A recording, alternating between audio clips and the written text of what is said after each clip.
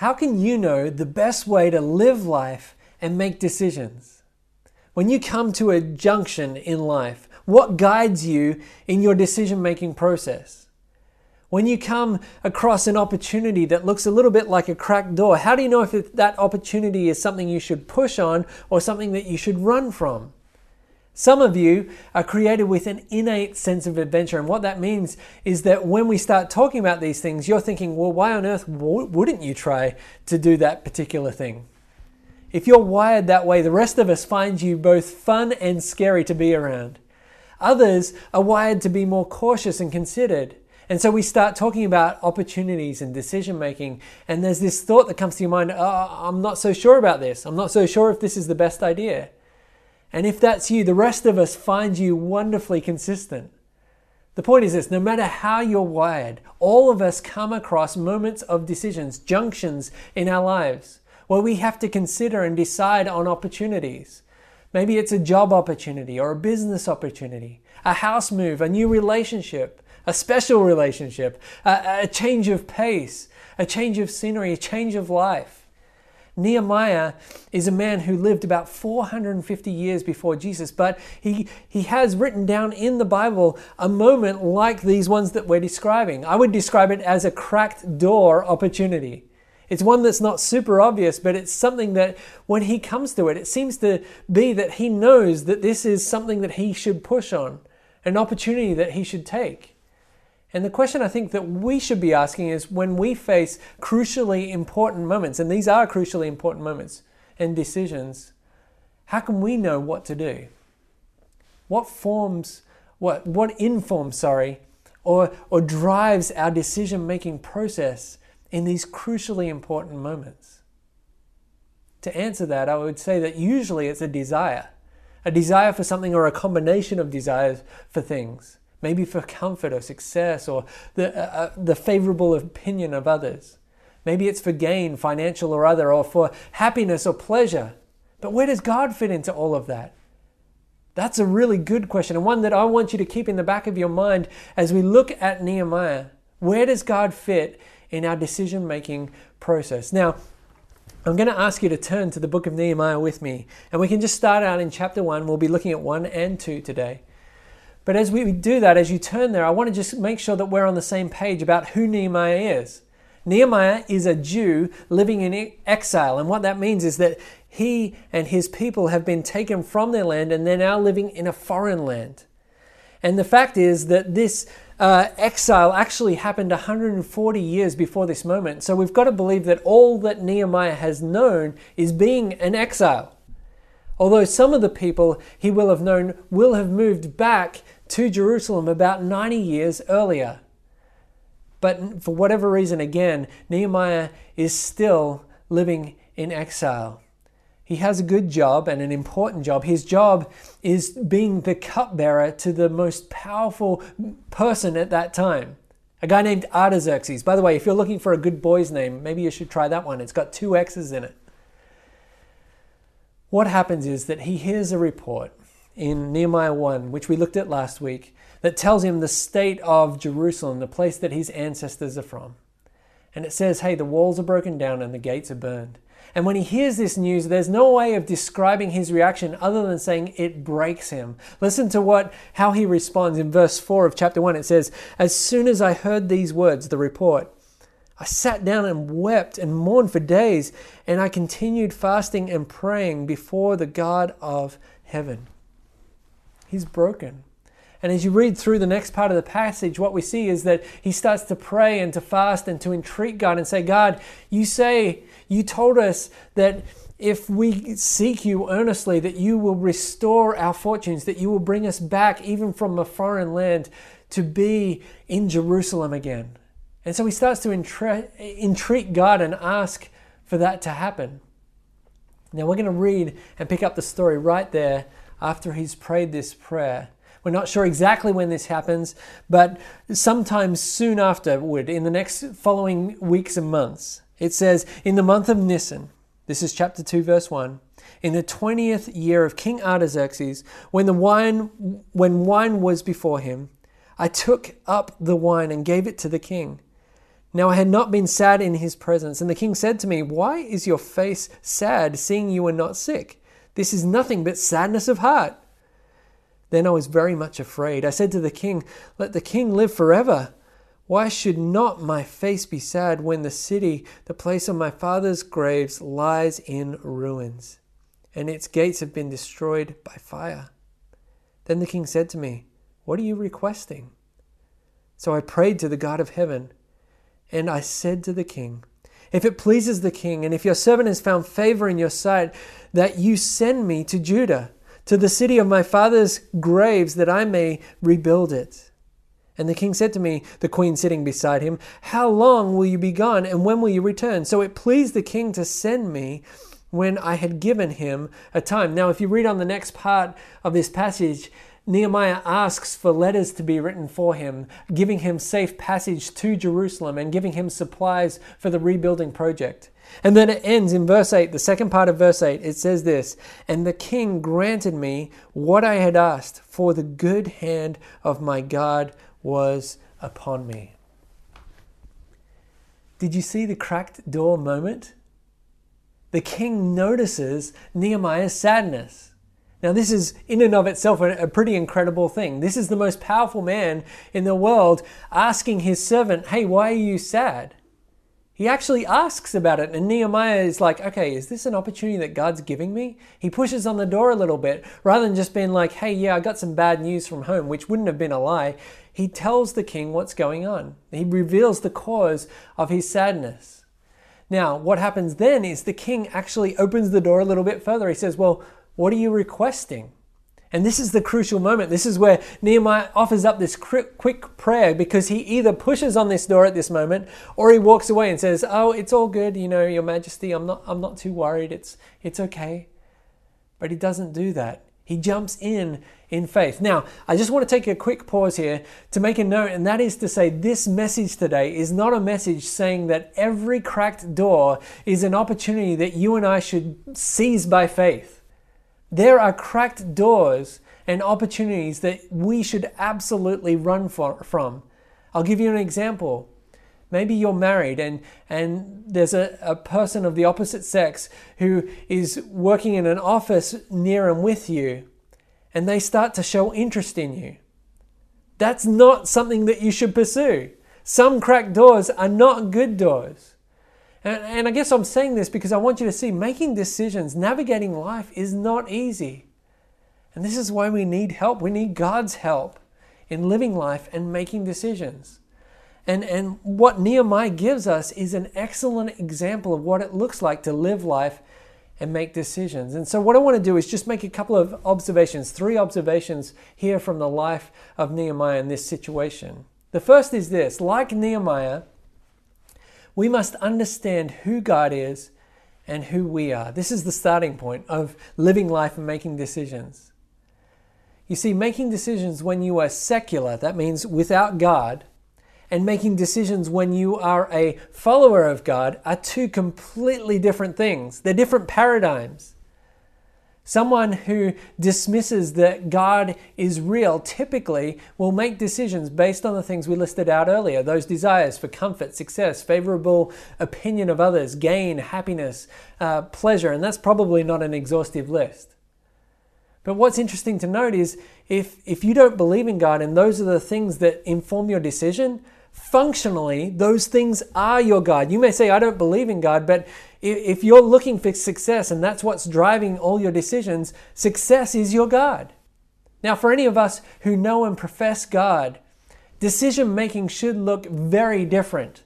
It's a little bit like putting on a pair of glasses. And what I mean by that is before we put on those glasses, there's like decisions in front of us and it's all blurry. We can't exactly tell. There's all these desires and things we're just not sure. But when we profess and know God, it's like putting on these glasses, and now we look at every decision, every moment in our life through this lens of God and wanting to honor Him and live for Him. It changes everything. It clarifies everything. Sadly, there are people who call themselves Christians, but in this regard this regard of decision making and living life, function like atheists. Their decisions, and in fact their lives, are not lived for God. But Nehemiah shows us a better way. He shows us what it looks like to live completely surrendered to God. As we read through his life, we see this. It's unavoidable seeing this in chapters 1 and 2. In chapter 1, verse 4, we saw where he's praying and he's fasting. He's really earnestly seeking God. He's saying, God, I don't even want to eat food because I want to get an answer from you in this. We also see just even in the moment where he's talking with the king, he shoots up this quick prayer. He's like, hey, there's an opportunity in front of me. God, I need your help. Verse 4, I love that, where he's like, it says, so I prayed to the God of heaven. It's like just seamlessly, that just happened. And then verse 8, it says, and the king granted me what I asked, for the good hand of my God was upon me. Again, Nehemiah is acknowledging that God is in and a part of everything that's going on in his life. Do you know who God is? Do you know who you are in light of who God is? You see, this is so vitally important if we are to live life the way we are intended and created to. The second thought here is this. Like Nehemiah, we must pray. When it comes to living life and making decisions, we've got to pray. I don't think I need to actually say much more about this point because it's blindingly obvious that Nehemiah's life and his decisions are bathed in prayer. There's long intercessory prayers where he's fasting and he's praying with earnestness, and it's for days, he describes. And then there's also these quick fire prayers like we just talked about. Are our prayers like that? Are our prayers from the heart? Are they passionate? Are they honest? Are they varied like Nehemiah's? We must know that not only, yes, there's a call to prayer, but there's a call for us to know and understand that God hears and delights to answer prayers. The third thing that I'd point out here is this.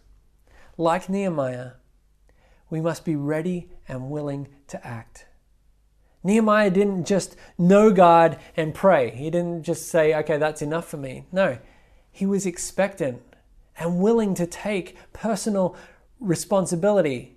You see, when Nehemiah is in front of the king and the king asks this question, hey, what are you asking? He sees that as God providing an open door. And because of that, that's because he's expectant. He's expectant that God's going to answer his prayer. And so when he pushes on that door, he doesn't just push on the door and look for an easy answer. I mean, he could have been like, hey, king, would you mind just sending some money and some builders down to Jerusalem? That'd be great. No, he takes personal responsibility for things. Look at verse 5 with me.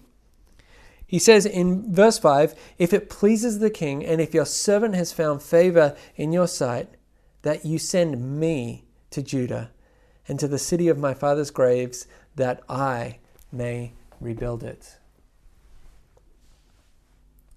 I want to ask you to take a pause and to consider this. We need to acknowledge this thing together, and that is that even with the best of intentions, we struggle to do all these things that we've just been talking about. All these things that are given to us as an example here by Nehemiah. We struggle to submit. All of us struggle to submit our lives to God. Whether you're a Christian or not, we all struggle in that. And to make decisions based not on our selfish desires, but on what God would want for us. That's a struggle for all of us. For Christians, it's a struggle to pray in all things and to be surrendered to God in all things in prayer. We also struggle to be ready and willing to act, to take personal responsibility. The point I'm making is this. Nehemiah shows us a beautiful example of how we should live for God. But we struggle and ultimately fail to do this. He gives us the example, but we fail to do it. It's a little bit like us having Usain Bolt and come and coach us in how to run. We may work with him. By the way, Usain Bolt's the fastest runner in the world. And he may come and work with us. And over time, we may improve our fitness or even our technique. But the truth is, we're going to fall short of running like Usain Bolt.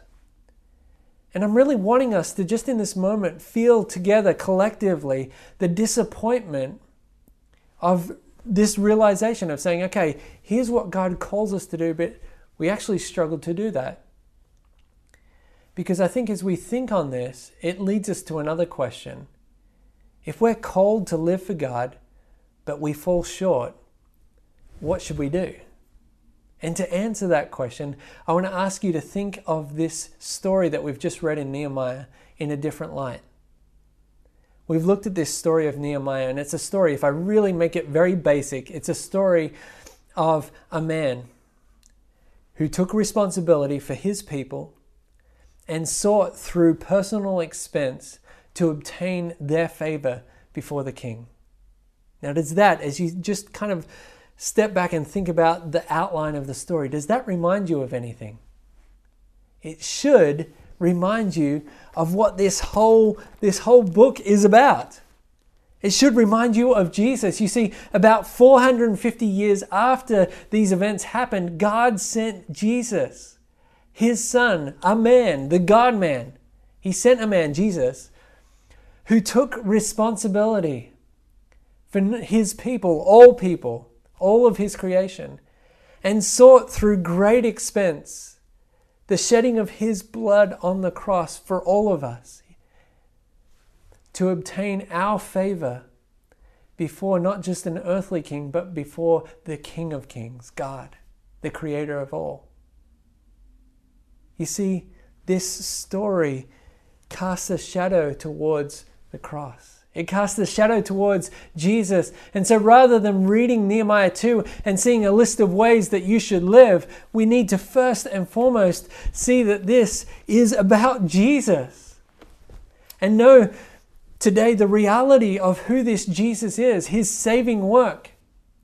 You see, as you know the saving work of Jesus, you become free from performing and trying to perform to impress God.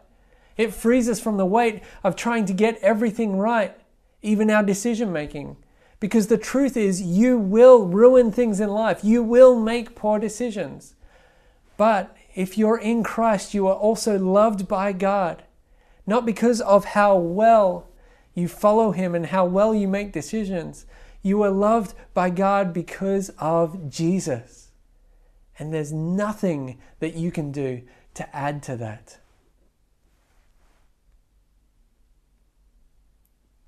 All that we can do is consider, if God has done all that for me, how should I live? And as we ask that question, it actually brings us full circle, the answer, because from a place of being loved by God and being in right standing with him, we can then follow the path and the example of Nehemiah. You see, we don't follow Nehemiah's example to try and impress God. God has already been impressed by Jesus on our behalf. We follow Nehemiah's example because of the love and grace that we have already received. It's like the words of the old hymn written by Isaac Watts that says, "Love so amazing, so divine, demands my soul, my life, and all." It doesn't say, hey, I give my soul, my life, and all so that I can have that love amazing. It says, I already have that love amazing so that I now give my soul, my life, my all. If I could summate all that I'm trying to say, it's this: Christ's good work for us compels us to look beyond our own selfish priorities and to participate in the good work that God has for us. Why do I use that phrase, good work? Well, the work that God has for us is good, but I also use it because that's a phrase that we actually find in the next part of the story. You see, Nehemiah goes to Jerusalem and he starts to make a plan of what he's going to do. He informs the locals, the Jews there, of his plan.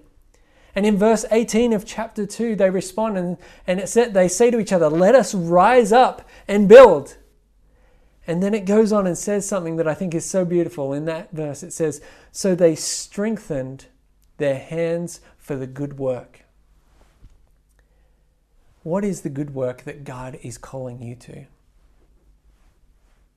I want to encourage you today to be strengthened in Jesus and led by his Spirit, who, if you are a Christian, he is the counselor who indwells you and guides you. Be strengthened by Jesus, led by His Spirit to do the good work that God has placed in front of you. I want to close by reading you a passage from Ephesians in chapter 2, and it says this in verse 10. For we, speaking to Christians, are His workmanship, created in Christ Jesus for good works, which God prepared beforehand that we should walk in them.